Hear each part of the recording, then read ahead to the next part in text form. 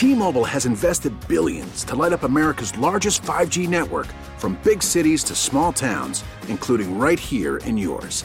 And great coverage is just the beginning. Right now, families and small businesses can save up to 20% versus AT&T and Verizon when they switch. Visit your local T-Mobile store today.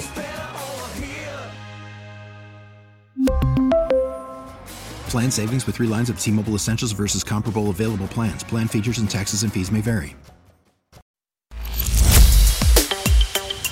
Conservative. What I don't like about Washington is they're very nice to your face, and then they take a shiv or a machete and they stab it in your back. I'm a Wall Street guy, and I'm more of a front stabbing person, and I'd rather tell people directly how I feel about them. Liberal. Nobody talk about politics, like, don't say anything, you know. A marriage that's been through it all. She has filed for divorce over his naked political ambition. These are the views of a couple in love, a couple with children, a couple with differing opinions and perspectives, a couple that survived. He's kind of like an impetuous guy. In many ways, that's great. In some ways, it's tough when you're married. What leads them back to each other? Communication, conversation, and a realistic outlook on the world we live in. Your hosts, Anthony and Deirdre Scaramucci. This is Mooch and the Missus. Hi, everyone. We're back in studio this week. Last week, I was bedridden and couldn't make it in, so we're here. I'm all better, and I have my energy back, and I dragged the Mooch with me.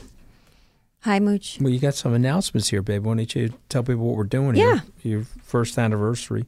Yeah, so believe it or not, I think, when was our official first podcast? I don't know. I think it was right after Labor Day last year.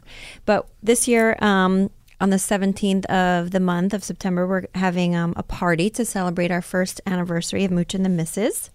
And we're busy getting some guests together, some surprise guests. And we're having it at our old haunt, the Hunt and Fish Club. I know you're going to bring some interesting and fun people, right? Of course. You're always good for that. I've got a whole list of fun people coming. Former Real Housewives in New Jersey. Right, former. Yeah. So now they're living their best lives. Yeah. So Kathy Wakil, how do you say her name? Wakili. That's an interesting last I'm very name. well versed in the Housewives now, by the way. Thanks to Deirdre. Oh, yeah. Well, you probably know more than I do at this point.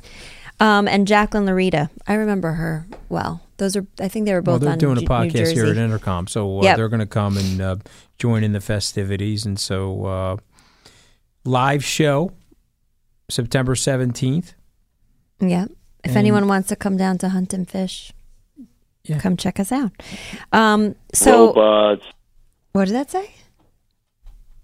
Robots. Oh, my God. So, okay, so we have a guest in studio today, but unfortunately we made him wait for us. We were super late because we are helicopter parents, and we spent Nicholas James Scaramucci's first day of kindergarten with him in the classroom to meet the teacher and show him the classroom, talk about something that only goes on in 2019. Lawrence, did you do that for your son? Did you sit in the classroom with him in kindergarten? No. Right? You just kicked him out of the house, right? Sent him off to the bus. Right. Yeah, that's how it should be. I mean, it's unbelievable. But ladies and gentlemen, we have in studio one of the world's most renowned chemists, best-selling author, Lawrence Rocks, celebrating his 86th year, and you look fantastic. So I'm getting the whole diet. What are the antioxidants? How much red wine are you drinking? You're very kind. Yeah, you look amazing. But not only that, he's completely sharp as a tack. I hope I don't get enough sleep and I don't make any sense. But the fascinating thing about you, in addition to being friends with Rob Taub, who was on our podcast a few weeks ago, Lawrence has also written about baseball. And he has a son who's a baseball agent. And he's helped baseball players using advanced science to understand the mechanics of hitting, fielding, catching, and also statistics, I'm sure, are involved in that as well. But which is awesome. Baseball is one of our favorite sports. So right, Mooch? Yeah, totally. So your Moochie. mother was from Austria? The family's from Austria.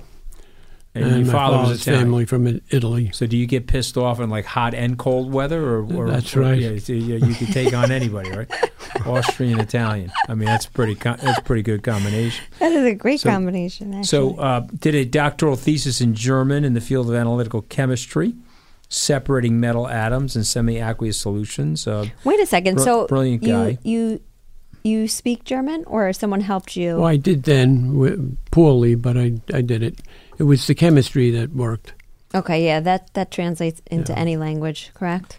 When you Chemistry, wrote your science. first book about the energy crisis, which coincided obviously with the 73 crisis, what gave you the premonitions? What gave you the signals that things were coming to a head? It was data from the oil industry. Barrels recovered per foot of drilling was going down for a decade, and that implied that it's getting harder and harder to find oil.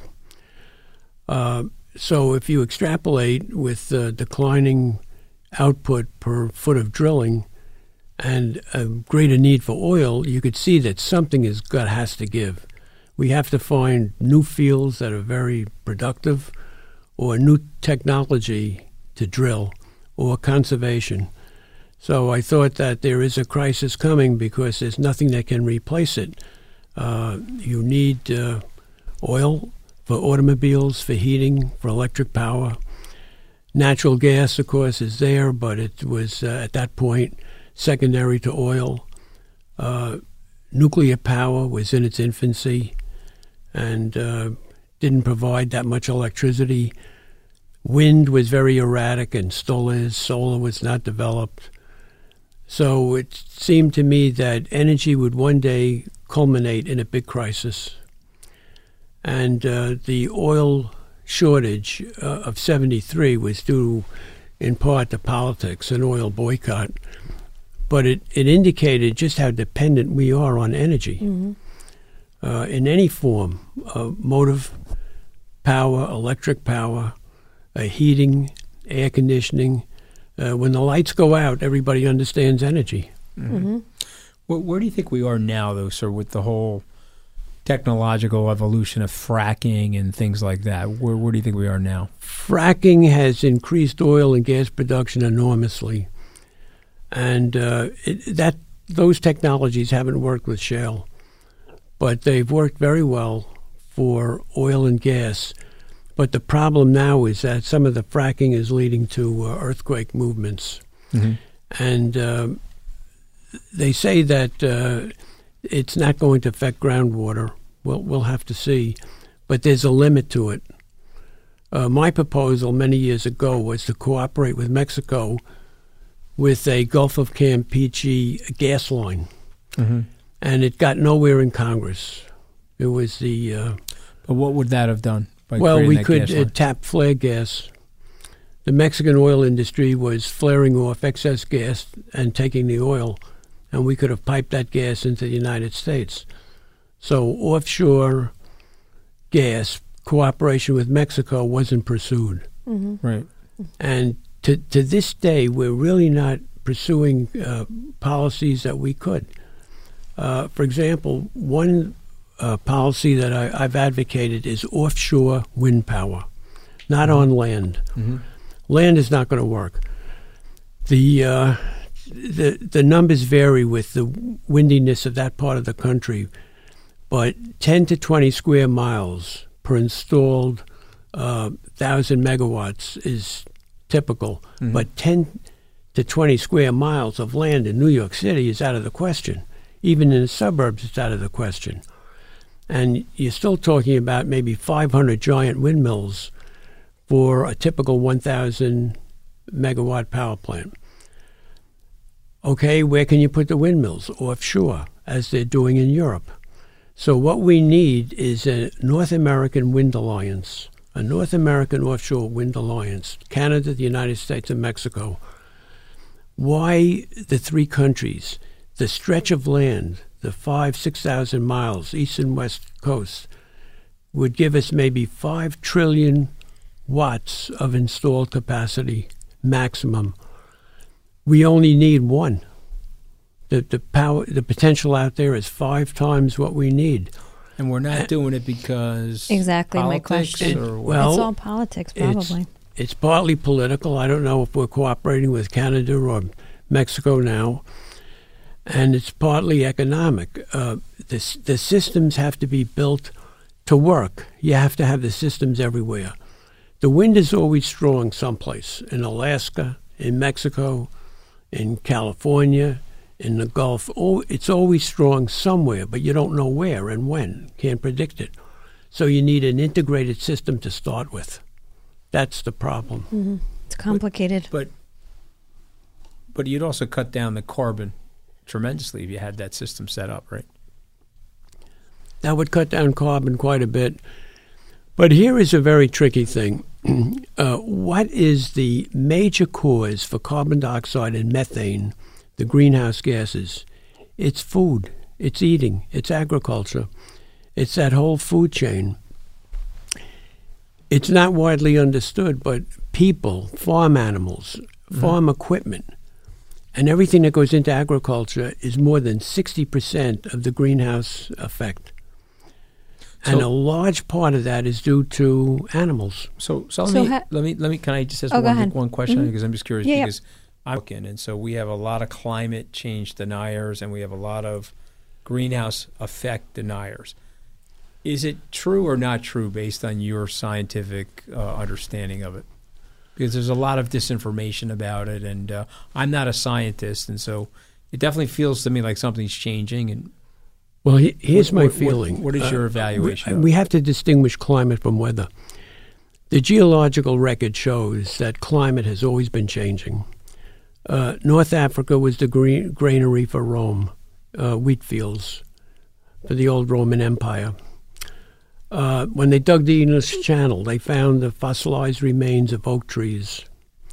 20,000 years ago, the English Channel apparently was smaller and forested.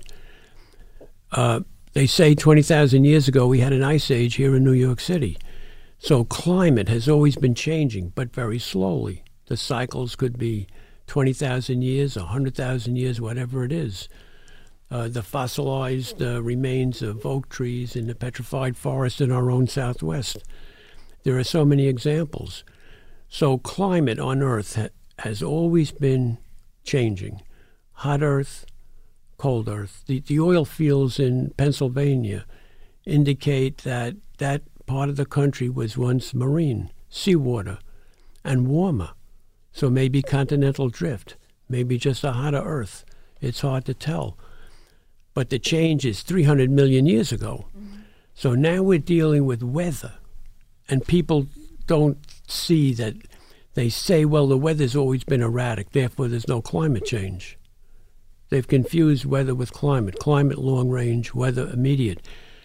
But I think they're making a mistake because there are weather changes in cities. Atlanta has its own micro-weather. Los Angeles has its own micro-weather. New York City leads carbon emission? Because why? Due to carbon emissions and just the heat of the city, all the infrared light. So there's a city effect in New York, in Los Angeles, in Atlanta that everybody recognizes. So to say that mankind can't affect weather is it's not factually correct. We are affecting weather. And that lends itself to the supposition that we're probably affecting climate. Mm-hmm. Mm-hmm. So what I want to know is why, not that you have the answer to this, but I'm sure you've dealt with Congress and politicians before. So why is it that they are always opposed to science, in your opinion? Because it doesn't fit their narrative, or what is the deal? Well, I don't know if they're opposed to science. My understanding of the way government works from my work, it's now about 40 years ago, with Congress, with senators and representatives, is that most information they get comes from legislative assistants, which comes from lobbyists. Right. Who come from industry and other places, even the academic world in small part, but from everywhere. You have lobbyists educating legislative assistants who then educate the congressman or the senator, and that interacts with the executive branch of government, and it all interacts with local politics. Like corn alcohol is big in corn states. It's a disaster environmentally. To make corn alcohol takes more energy than you get out of it. It's not an energy source. It's an energy waster. It's supplementing fossil fuels. The inputs to agriculture to get alcohol from corn are greater than the energy you get when you burn the alcohol. Now, years ago, Vasily Leontief won a Nobel Prize in economics for input-output economics, 1973. So you can take Vasily's work and chart how much of fossil fuels go into agriculture. Like 30% of natural gas is reacted with steam to make the hydrogen, which is reacted with nitrogen to make ammonia, which is reacted with phosphates to make ammonium phosphate fertilizers for the farm. So if you tracked it all down, you would see that the amount of fossil fuels that go into, I call it food, agriculture, human beings, their farm animals, tractors, electricity on the farm, transportation, it's 60 to 70% of the problem. So how do you change that? What would we do to make something like that different? What can we do? I say that we should turn more toward plant food and plant-derived foods, not eliminate meat. I'm not one of those persons who is all or nothing. But the biggest contribution to carbon dioxide, and especially methane, and methane is worse than carbon dioxide, 20 to 1. The biggest contributor are the meats, the animals. So if we want something quick in a few decades, we should turn more toward plant matter and plant-derived foods, and even single-cell foods like yeast. See, in rich pasta, if you look at the label, you see taurine. Taurine is a yeast. So these yeasts are very nutritious, and alone they're not very appetizing, but they're a good supplement. They mix well with other foods, and they're a good supplement. So that's something that could be done quickly with a big impact. Okay. So interesting. I don't know. There's a problem between equilibrium and rate that you get to it. And I used to tell my classes, suppose you win lotto, 100 million. Then you flip over the card, and on the back it says $1 a year for the rest of your life. The equilibrium you're getting to and the rate you're getting there are two different matters. So there are plenty of policies that would save energy, but it might take 1,000 years. There are policies that you could do maybe next week, but wouldn't amount to much. Right. So I'm saying that the biggest challenge for us is to tackle agriculture. Now, some people will say, well, that brings up population. So, a very tricky question. It's obvious. And my quarrel with my other environmentalists, they probably don't think I'm an environmentalist, is how can you possibly exclude numbers of people in any computation of resource use, pollution production? How could that be? It makes no sense to me whatsoever. I don't know. Yeah, that doesn't make any sense. But what was that whole thing that you told me? I forgot when it was, but you studied it and you had this whole theory, or someone had a theory that we were going to run out of food. Yeah, well, we were talking about Thomas Malthus. Do you remember the philosopher, the economist in the early 1800s? He wrote a treatise about population growing exponentially, but our food, we were only able to grow linearly, a result of which we were going to run out of food. And I've always pointed out that to Deirdre and my kids that technology has a way of solving a lot of problems. we ended up now we have people dying more from obesity-related illnesses, and also from chemicals that they use for exactly pesticides and fertilizer. But also when you were talking about the energy crisis in '73. In '85, when I was in college, people talked about peak oil theory, meaning that we were going to run out of oil. But the new technologies, turns out we've been able to find more oil or extract more from the ground or from offshore facilities, et cetera. Correct. The barrels recovered per foot of drilling was proven incorrect because it was based upon a certain level of technology.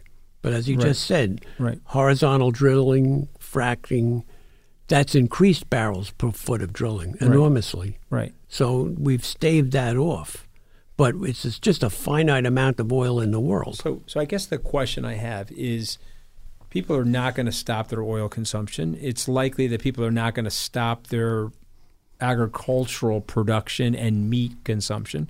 Maybe they will on the margin, but it doesn't seem like they're ready to do any of those things.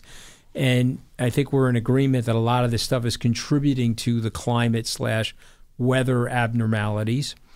And so the secondary question then would be, is there something that we could do from a technological perspective that could cleanse some of the methane, could take out some of the carbon monoxide or carbon dioxide? As an example, the way we're desalinating and creating fresh water in the UAE or Israel, is there a way to mechanically create photosynthesis and cleanse or filter the air that we're living in? Well, chemically speaking, that's a tall order to take CO2 out of the air. And I think the quickest thing that can be done is to phase out corn alcohol. It is a waster of land, a waster of energy. You're getting less out than you put in. The fertilizer runoff is causing all sorts of pollution problems around the Great Lakes. And we're doing that, but let's just tell our viewers, listeners, why we're doing that. We're doing that because of the energy crisis back in the day. To put alcohol in gasoline to raise the octane rating. Right. So we should phase it out and replace it with plant-derived foods, either plants themselves or plant-derived, or what I call single-cell food yeasts. All right, so it wouldn't hurt the farmers necessarily, right? They would just be replanting this with different product. I think the farm lobby is going to be next to impossible to deal with. If you think of the winter wheat and corn that goes into feeding barnyard animals,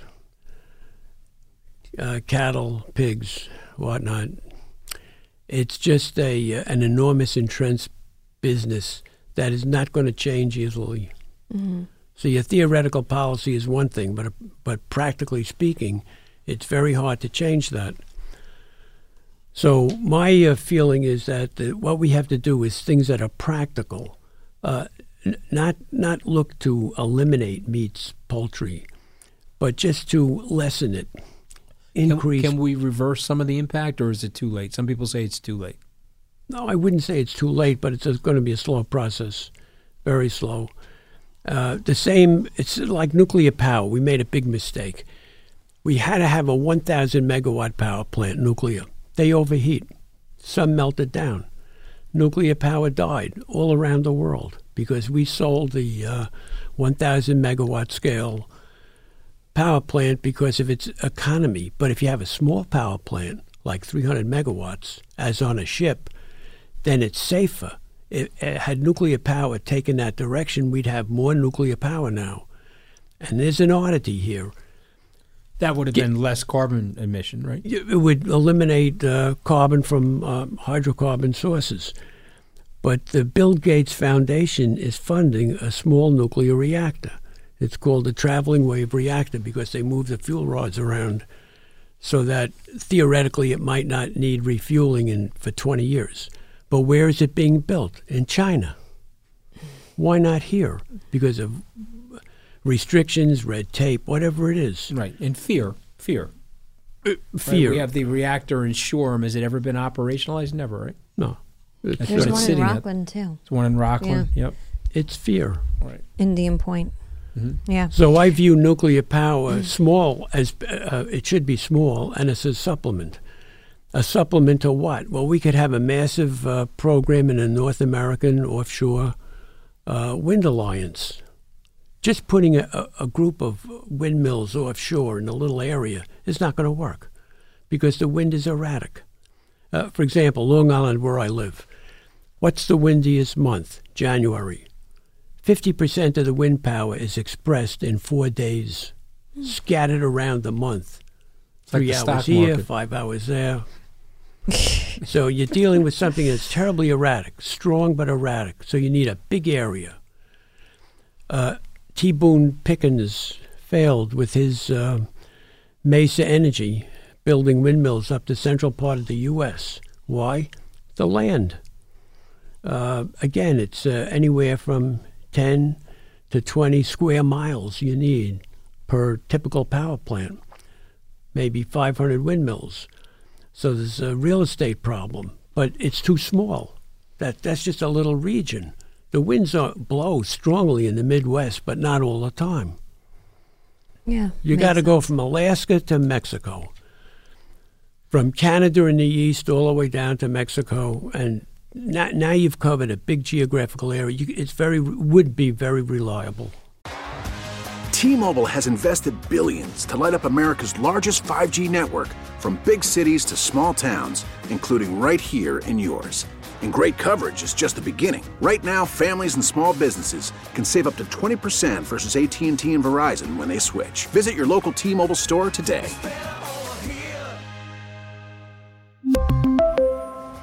Plan savings with 3 lines of T-Mobile Essentials versus comparable available plans. Plan features and taxes and fees may vary.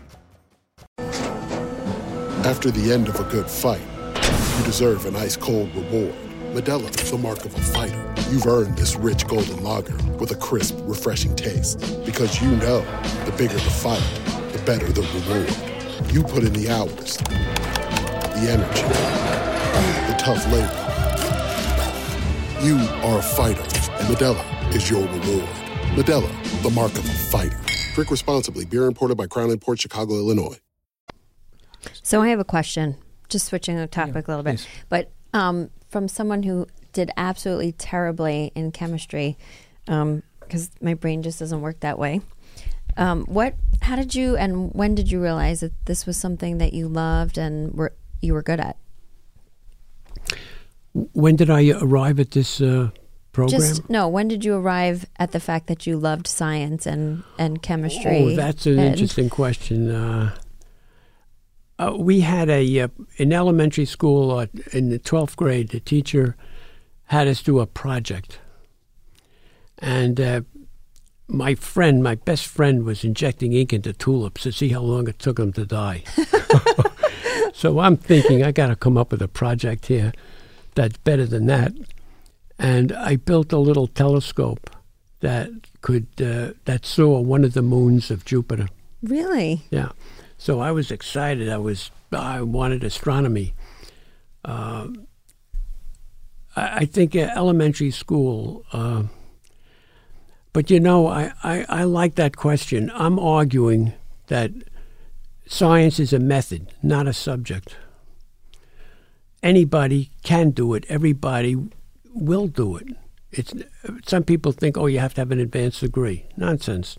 You have to work in a laboratory. Nonsense. Some of the best scientists had no start whatsoever. They started sweeping the floor in a chemical laboratory and came up with the rules of chemical electrolytic processes, Faraday's laws. So you could go down the list of scientists who've had very little formal training. In fact, it is a gift. It is something you're born with. I don't think I could ever build a telescope, no matter what happens. My wife knows the right chemistry to keep her hair flat in all different types of weather. So even though we have climate change, that hair is straight as an arrow, no matter what the hell's going on. So she probably has a PhD in chemistry. No, my hairdresser does. Well, but I mean, that's even involves chemistry, hair color, and straightening processes. But I think you have to be born with that gift. You obviously have a gift, and not all of us have it. So Well, my conception is that for science, a person needs curiosity. Mm-hmm. Everybody has that. Then you need imagination, what experiment to do. Everybody has imagination. So everybody can do it. They don't fancy themselves as maybe being in science. But that's why I'm working with Paul O'Neill, the Cardinal shortstop. We're trying to show students, young people in elementary school and high school, that you can do little experiments on your own, and think about things. It's a method, not a subject. Mm-hmm. I mean, before there was chemistry, there was astronomy. There was science before the computer was invented. Of course. So, how did you meet Paul? Just for our listeners, how did you meet him? I'm sorry. How'd you meet the Cardinal, the baseball player? I met Paul through Bert, my son, who is a sports agent, and Paul DeYoung is his client. So I met him, and I found out he liked chemistry.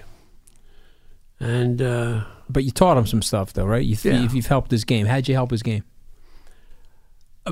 I haven't helped his game at all. I don't know. Maybe he's being modest, I think. Yeah.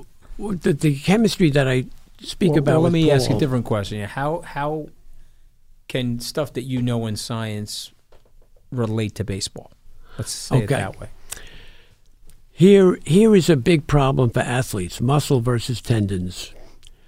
Muscles you see in the mirror. Everybody's into muscle building, but they're not into tendon building. And the tendons deliver power. You take a bow, you stretch it, you release the string. The wood snaps back, it delivers the power, the energy per unit time. So if a man is doing a lot of weightlifting, heavy weightlifting, he's developing strong tendons, but they get crystalline and they lose their flexibility. If you don't do any weightlifting whatsoever, then you're developing and doing just calisthenics, you're developing tendons that have elasticity, but they don't have as much power as they should. So it's a balance. And I can never tell anyone what to do. It's up to the individual. But they should realize that muscles can be built in a season or two. Tendons take a decade because the tendon gets its nutrition by molecular diffusion, random motion of molecules diffusing in. Muscles get their nutrition by veins and arteries, perfusion. So you can develop muscles quickly. They'll heal quickly relative to the tendons. But your tendons is where you get your power. That's why you find a lot of people who don't look that strong, but they can really hit the baseball or the golf ball. Well, how do you build your tendons, though? You got to do it very slowly by I'm going to go home playing and try. the game and doing exercises that involve flexibility. So, these does steroids, yoga though. and stuff help? Does yoga and Pilates, things like that, help in that area, tendon building, or not really? Asking for a friend. I know of no program. All the programs I've seen deal with muscle building. Muscle building. And if you want to build tendons, you got to start young, play the game, get a lot of rest because tendons recover very slowly. In fact, the animal kingdom is noted for this. The fastest animals in the world, the cheetahs, they take long periods of rest. The best cross-country runners, they take long periods of rest. Mm-hmm. I've heard a few baseball players, pitchers joking that, my secret is sleep. You got to rest the tendons. They regenerate much slower than muscles. The use of steroids, does that have an impact negatively on tendons probably, right? Well, I think the steroids have the biggest impact on muscle. They develop muscle They benefit power. the muscle, but isn't a side effect that they hurt the tendons? Yes, they're developing muscles too strong for the tendons that attach the muscle to the bone. Right, so that's been a lot of the course, problems there's with these athletes. Remember Mo Vaughn ripped his bicep tendon. They say some of that was related to... Well, that's why I think there's so many injuries now in sports. The skeletal muscles have become too strong for the tendons that bind them to bone, and it affects the joints. Mm-hmm. So the chemistry is very different of a tendon and a muscle. So let me ask you, if you had a group of young kids in your presence, and you wanted to inspire them to think about chemistry, and you wanted to put it in their head to create that spark of intellectual curiosity, what would you say? I'd say science is a method. It's not a subject. Everyone can do it. And most of it is just common sense. If it's athletics you want, play the game, get plenty of rest. A varied diet is the best diet in whatever direction it goes, but varied cellular food. Lots of playing, lots of rest, very little and discreet, careful weightlifting. You're in the clear. I'm in the clear. I got to get off keto, though, it sounds like, right? I probably need more fruit in my diet. No, but maybe that's the key to this long life, right? I think also, don't you feel like being interested in something and having a passion keeps you young at heart and makes you want to wake up and do something every day? Doesn't it keep you alive and well? Having something to do, right? Yes. I always say that to Anthony. He can never retire. Well, no, I don't want to. God forbid. But before we let you go, though, sir, I want to ask you about the weather station moon concept. What is that exactly? What does that mean? I would like to see a weather station, unmanned station built on the moon to get a better view of the Earth. If you imagine holding a baseball at arm's length, that's the full moon as seen from the Earth. Imagine holding a basketball at arm's length. That's the size of the Earth as seen from the moon. Mm-hmm. So the weather station, wherever they put it on the moon. My arms, sir, are like Shaquille O'Neal's arms. I'm just trying to get the distance. I'm kidding. Wherever they put the weather station, the Earth is going to be in one spot, but it'll have phase changes, like we see the moon with phase changes, but it won't move around in the sky. And we can get a good view of the Earth, the cloud cover. Now, cloud cover, there are different types of clouds. The speed of clouds, nighttime observation of the dark side of the Earth as for infrared emissions due to cities and industry, we'd get a better and fuller picture of the Earth as to whether the Earth is getting cloudier, whether winds are picking up, how much radiation the Earth is emitting, its reflectivity. That will tell us whether we're going to have a hot Earth, a greenhouse effect, or a cold Earth, the albedo effect. And there are two effects that are at odds with each other. Right now, weather patterns are a bit more erratic, but the data of the last few decades indicates that there's a little more rainfall, which means the Earth is getting a little cloudier. The winds are picking up a little bit over the last 10, 20 years. If that keeps up, there'll be more high particles in the atmosphere, which will induce cloud cover, which will make the Earth cloudier and colder. So the two forces are opposite each other. Right now, greenhouse is winning. The Earth is getting hotter. But the cloud cover effect may take over. When? I don't know, a century from now, 2 centuries from now, maybe half a century from now. Nobody knows. So those two effects can only be studied in large from, I would say, the moon. Very hard to piece together data here on the ground or satellites. It's better than nothing, but I think a space station, a weather station moon would help a lot in determining what's really happening. Okay, if we can just get the fight to dial down a little bit on cable news, we might be able to get one or two policies done, put in. Right? I mean, I know. It would be amazing. Well, you've been an unbelievable guest. I mean, you were billed as an unbelievable guest by Rob Taub, but you've exceeded those expectations wildly. And you've also fortified me for my cable news debates, where I'm a Republican, lone wolf Republican apparently, that believes that there is an effect that human beings are having on the climate. I'm going to tell them that you are supporting that point of view, so that'll help me out a lot. Thank you for having me on. Oh, it's a big gift for us. It's a big gift for us. God bless you, Thank you for coming in. Thank you.